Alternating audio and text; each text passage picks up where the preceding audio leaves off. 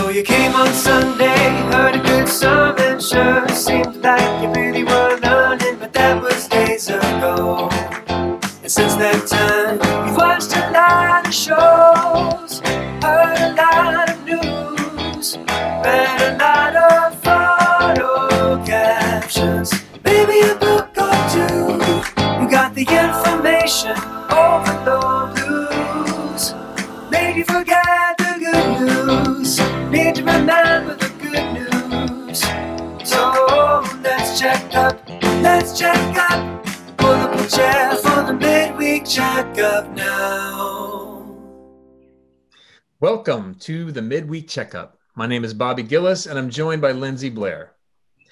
This past Sunday, Pastor Jonah preached from Ecclesiastes 2, verses 12 through 18, in our series called Wise, Life is Gift, Not Gain. Pastor Jonah brought the gospel of God's grace, declaring that death teaches us to live today as we wait for our resurrection. Jonah talked about his good friend Kevin Galloway, a fellow Harbor Network pastor who died almost exactly 2 years ago in a car wreck. And Jonah knew him well. I knew of him, but only met him one time when he preached at Sojourn New Albany in what turned out to be his last sermon a couple days before he passed away.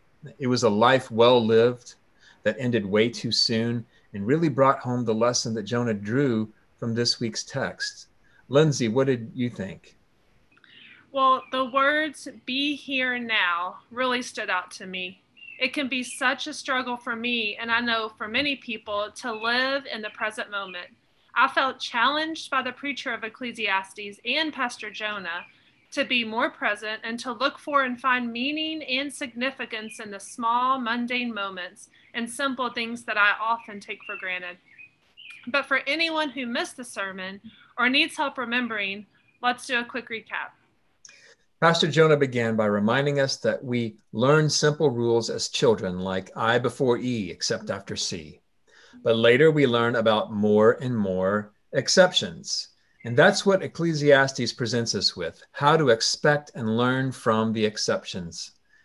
What if you do everything right at work, but you still get laid off? What if you're a good Christian, but nothing you do seems to prosper? And of course, ultimately, what do we do with death? We all die, and a short time later, no one remembers us. And yet, Ecclesiastes says a coffin is a better teacher than a cradle. There are 3 lessons the coffin teaches, which we must learn in order to be wise. The first is that death is inevitable. When you regularly face your inevitable death, your life will become focused on what truly matters. Second, death is imminent. Even those who live a long time will tell you that it all went by so quickly. My youngest son just graduated from the same high school that I did 31 years ago, and that hardly seems possible. The posture available to us in Christ is one where we receive every moment as a holy gift that we can hold loosely. Third, death is the exception. Jesus wept angry tears when Lazarus died. He was angry because death was not supposed to be part of our story. So Jesus shouted, "Lazarus, come out." So the gospel movement of this sermon is, I will die. Lord, show me what really matters. I will die soon. Lord, help me live for today. I will die soon and then be raised. Lord, let me live for Christ. This life is a precious gift from God. And by his grace, we can focus on our deaths and live in the present moment because we know by that same grace, he will shout our names and we will rise. Amen. And that's a wrap. This coming Sunday, we'll learn about wisdom from work. How do we find satisfaction in our work and please God with our productive activity without being consumed by status and achievement?